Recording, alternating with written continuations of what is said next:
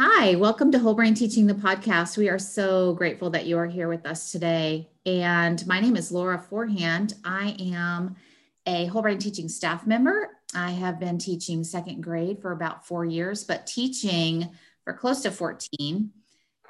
I am just so grateful to be here today with my great friend, Rhonda.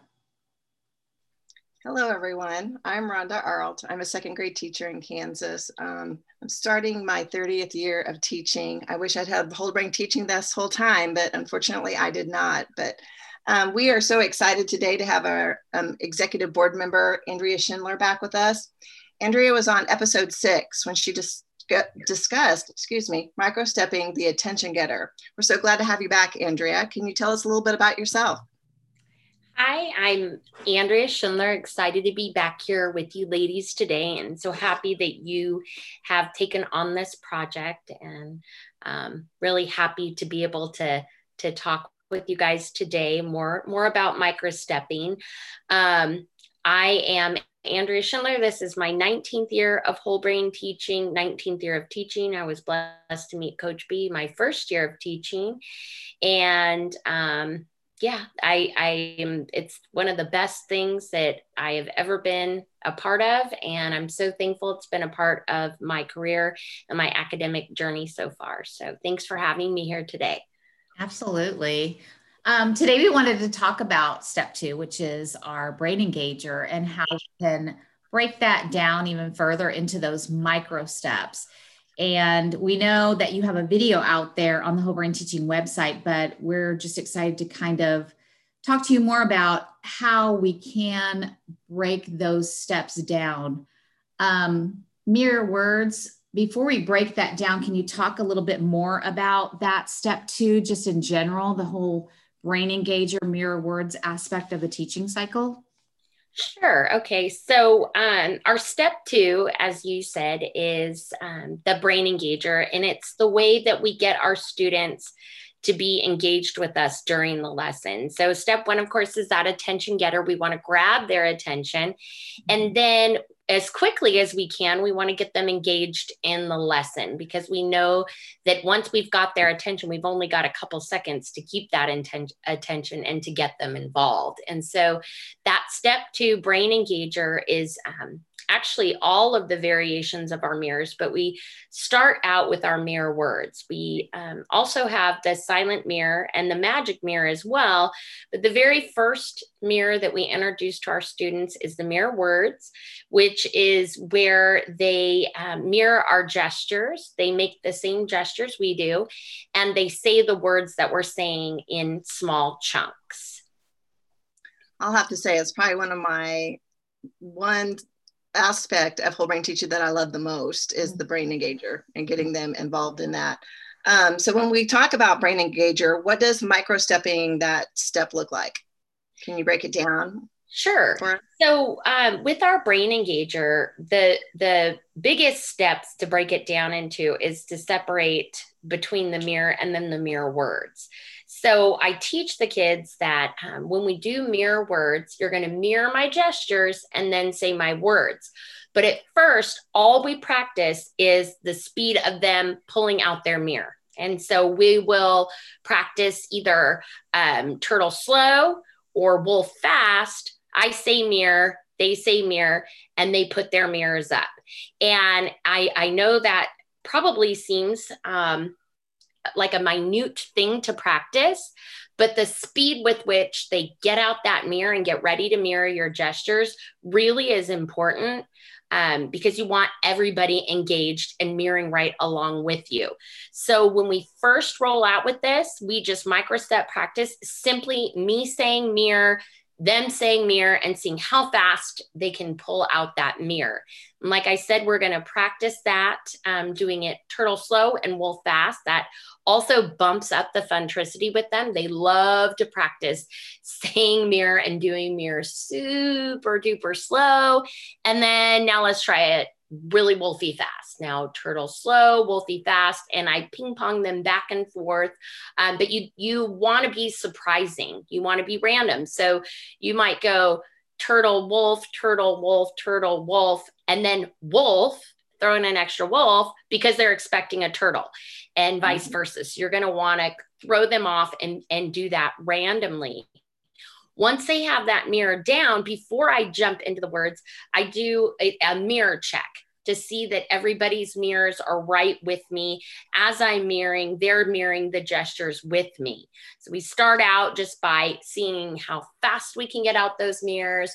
And then they do those gestures with me with the mirror check. And then I say words, and they say the words that I say back to me. And I found that breaking it down into those smaller steps makes that procedure that much better and that much quicker and that much more refined. We can finally put it all together once they have it down. But the micro-step practice really, really seems to help us to be sharper, quicker, faster at it. And it also gets more of the students engaged quickly.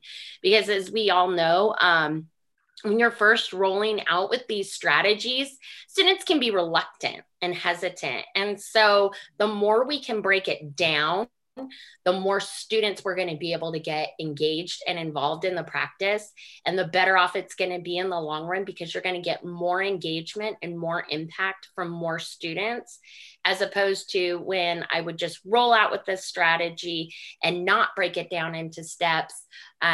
It was more difficult to get more students on board. I find I get more students having fun and doing it with me when we break it down and we make it more of like a game, if that makes sense.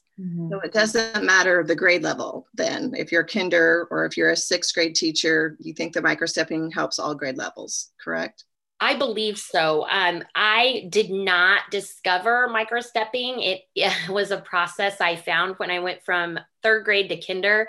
That was a big transition. One of the audiences that was always very reluctant when they would come observe my class was my third grade class was kindergarten teachers. They said there was no possible way kindergartners could ever do what we were doing. And I had a principal that asked me if I would be willing to go down to kindergarten, and felt the way I felt, that kindergartners can do it. And I was bound and determined when I stepped foot in that kindergarten class. These kiddos, they were going to be able to do it. I knew they could. But those kinders had a thing or two to teach me. And one thing I learned about kinder is that you've got to go slow to go fast. And that was where I learned about the microstepping. It evolved because I realized what I was asking them to do, it didn't seem like more than one step in my mind, until I realized that each of these strategies actually involves them doing more than one thing. And when I started fine tuning those little small micro steps of each of the whole brain teaching strategies, they flourished and they did so well. And since then, I have moved up to second grade. And I found at the beginning of the school year, especially, or during times, I don't know if you ladies experience this, we'll be doing really well and strategies and are flowing and everything is going great. And then I don't know what happens, but you'll have a day where what happened to everybody? And a little micro step practice really goes a long way. And I found that at the beginning of the school year, it helped me to get that fuller engagement that I wanted right away. I didn't have to wait so long for those fence sitters, because the micro step practice made them jump in and become a part of it. So that was really exciting, because those first week or two of teaching, when you're rolling out your strategy, sometimes though that can just feel like, oh my goodness, we've been working on this forever. But I've noticed that there's quicker buy-in when I do the micro step practice. And I find that they're just sharper and better and faster at it. There's more involvement. And so I do believe that micro step practice is vital for any grade level, because, one of my favorite sayings is, whatever you accept is what you're going to get. And it can always be faster. It can always be sharper. It can always be more students all at once. And so I feel like that micro step practice has really helped out all grade levels. And certainly since I've been back in second grade, I've used it in second grade as well. But I think it's something now that I see the value in doing it and see what the outcome is. That the routines are just so much crisper and better. I would do it no matter what grade level I taught. So would you like encourage people to just take the time that they need to do that micro step? So like I'm thinking in kindergarten, you know, it might take that micro stepping, each step might take a little bit longer, but you know, maybe not so long in second grade, but giving yourself that time, giving yourself that permission to take whatever time you need for as long as you need to get those sharp, crisp expectations like you're talking about. Yeah, I completely agree.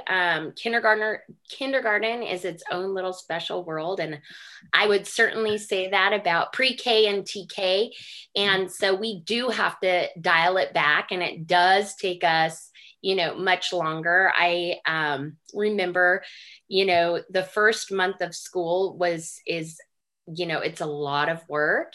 And, you know, that's a time of year that it takes a lot of patience. The beauty of, as you go up in the grade levels, it does go much quicker. So, you know, second grade, I felt like we could get that down maybe the first week or two.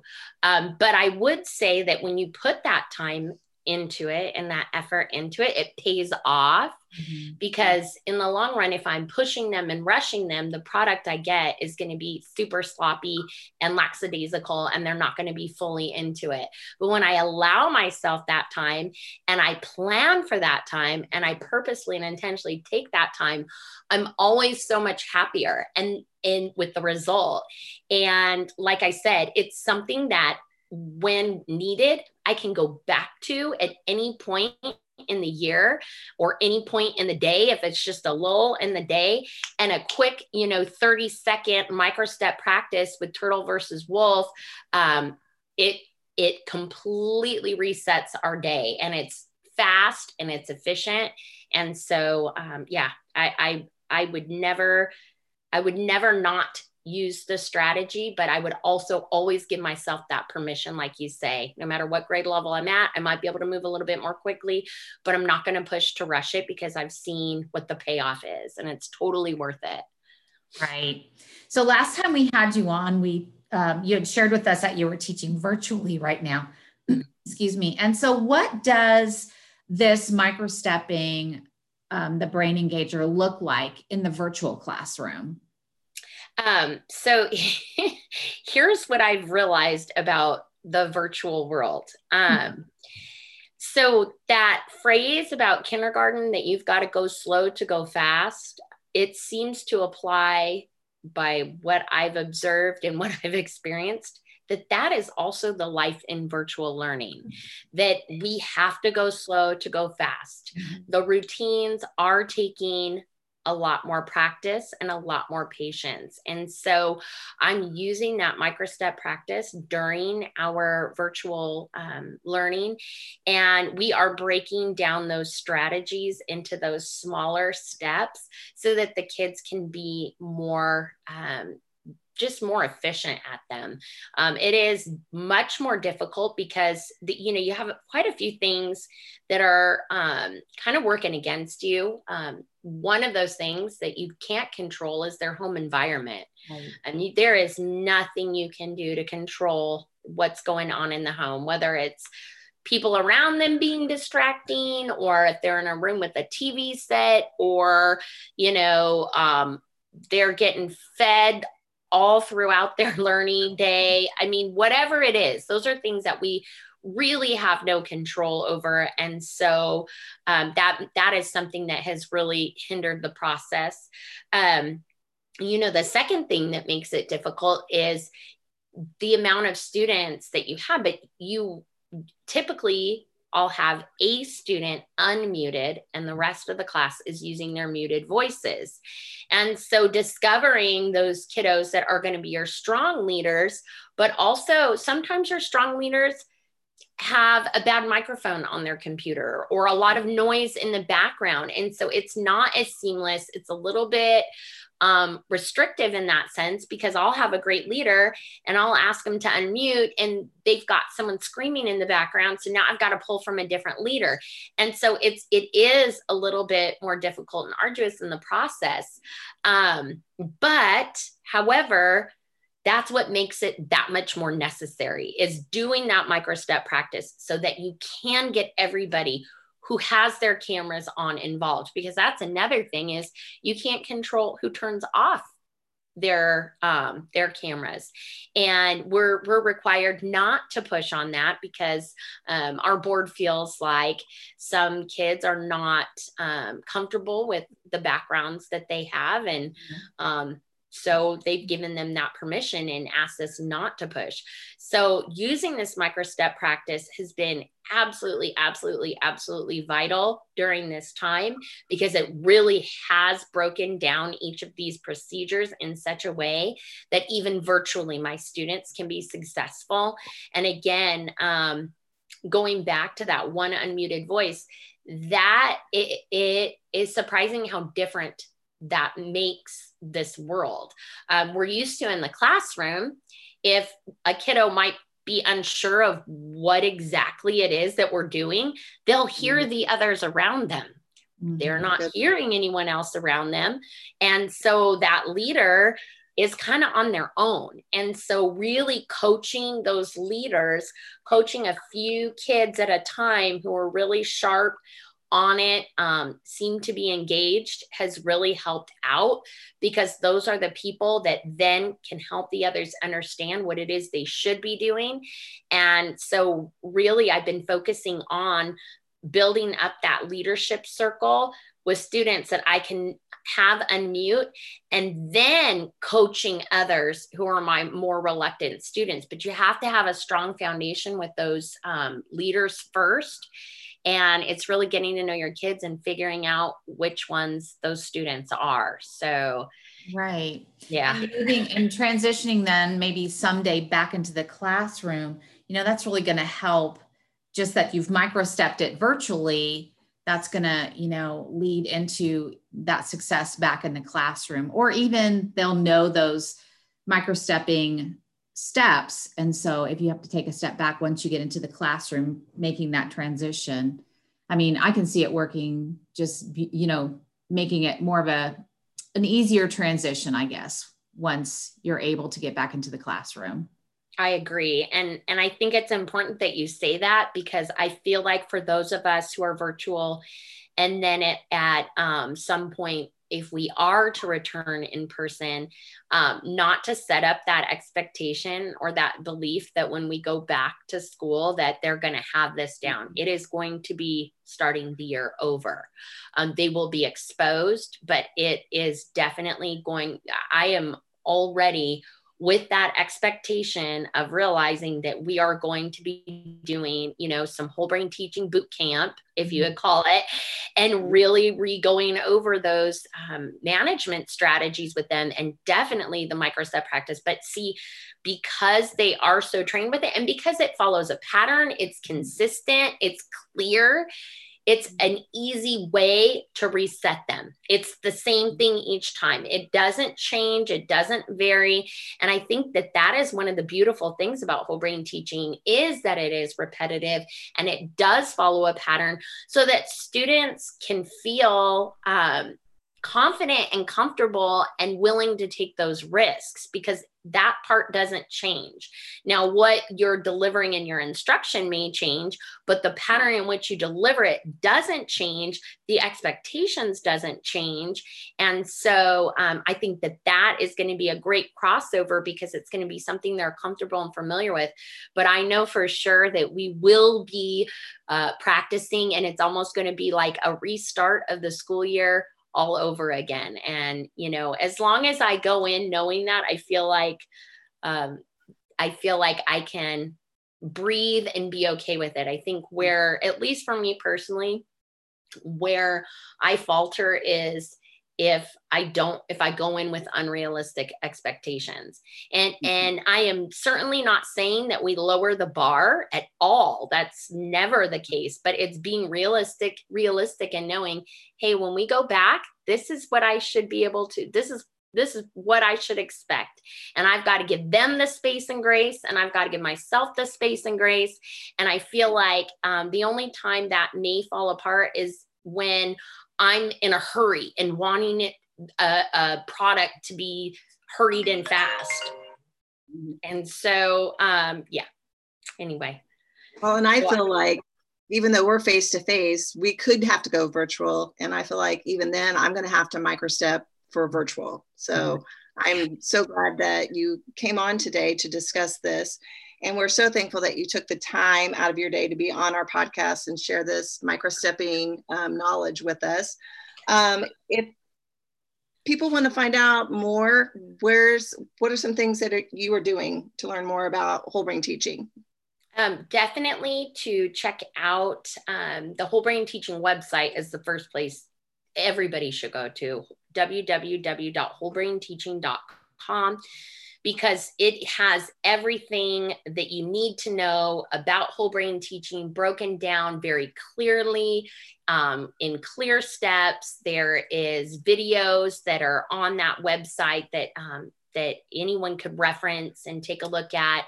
It's also got all of Coach's fantastic graphics that make it really easy to understand and follow along with, as well as links to ebooks and e-resources that are all free. And so that really, I believe, helps.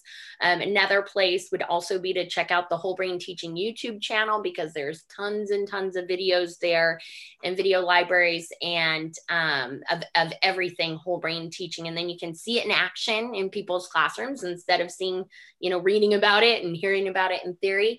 And then absolutely checking out the Facebook groups. If you want a community where you can ask questions and get support and answers right away, the Whole Brain Teaching Facebook groups, there's Facebook groups for every grade level, for Peregrine Island, Super Improvers, WBT Virtual.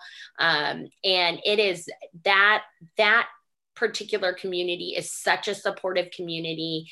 Really look out for each other, and has been so helpful pointing people towards answers and resources if questions come up. So that would definitely be my recommendations.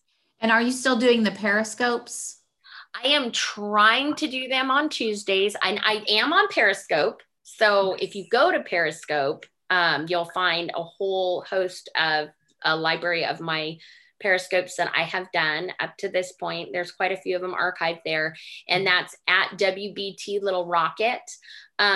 I had wanted to go back to a regular day. I used to be Tuesdays, and I find that we just keep getting inundated with assessments and meetings. And so I try my best to try to do it once a week, but most of the time it's maybe every 2 weeks. And so I did roll out the beginning of the school year, though, where I was meeting every day. And so there's a video from my day one all the way, through my first at least week and a half of school. And then I went to weekly after that. And so those videos are available there at Periscope.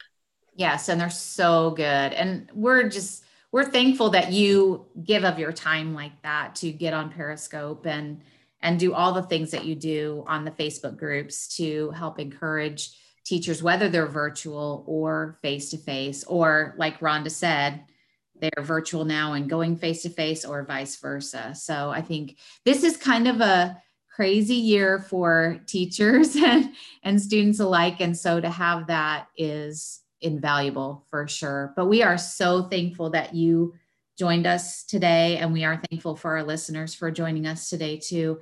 And I know we're looking forward to having you on for at least one more podcast to help with microstepping, our step 4. So which is our Teach OK. So I'm super excited about that too. So, but we want to thank you, Andrea, for joining us and taking time out of your busy day to just help so many teachers.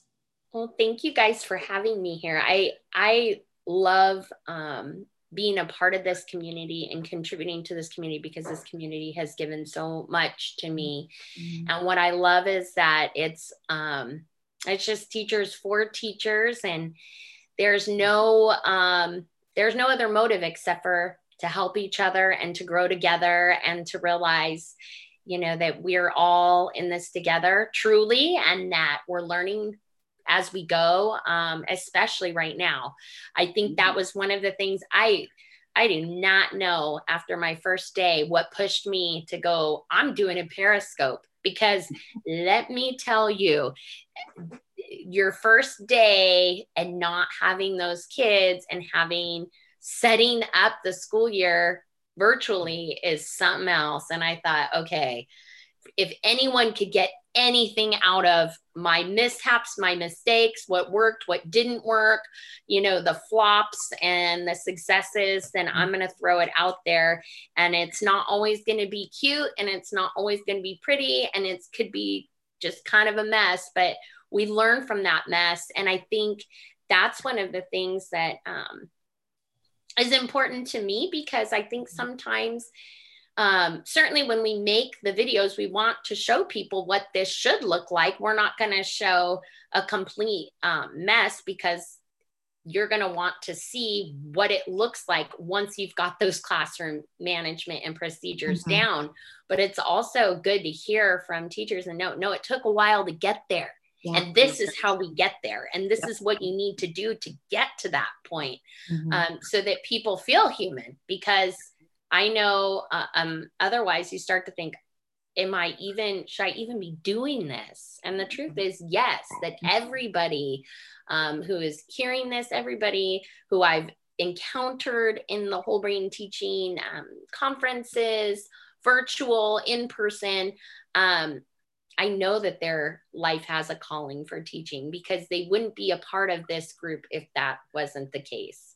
I know people who are hungering and thirsting for better ways of motivating students, engaging students, reaching our students, reaching our beloved rascals. If that's something that you're passionate about, then your heart is in teaching and you've been called to it. And so just reassuring people who've sometimes been beaten down by administrators, by, sometimes just mostly usually administrators, but it can be, maybe if they've had bad, experiences with parents, or just not knowing, because our kids are changing and situations and circumstances are changing. And so reaching the unreachable can be difficult. And sometimes we put that, all on us and think, well, maybe I wasn't cut out for this. But what I do know is the teachers that seek and find whole brain teaching, that there's something different. They've got, if you're willing to try this, if you're willing to implement whole brain in your class, first of all, it's the best ever. Yeah.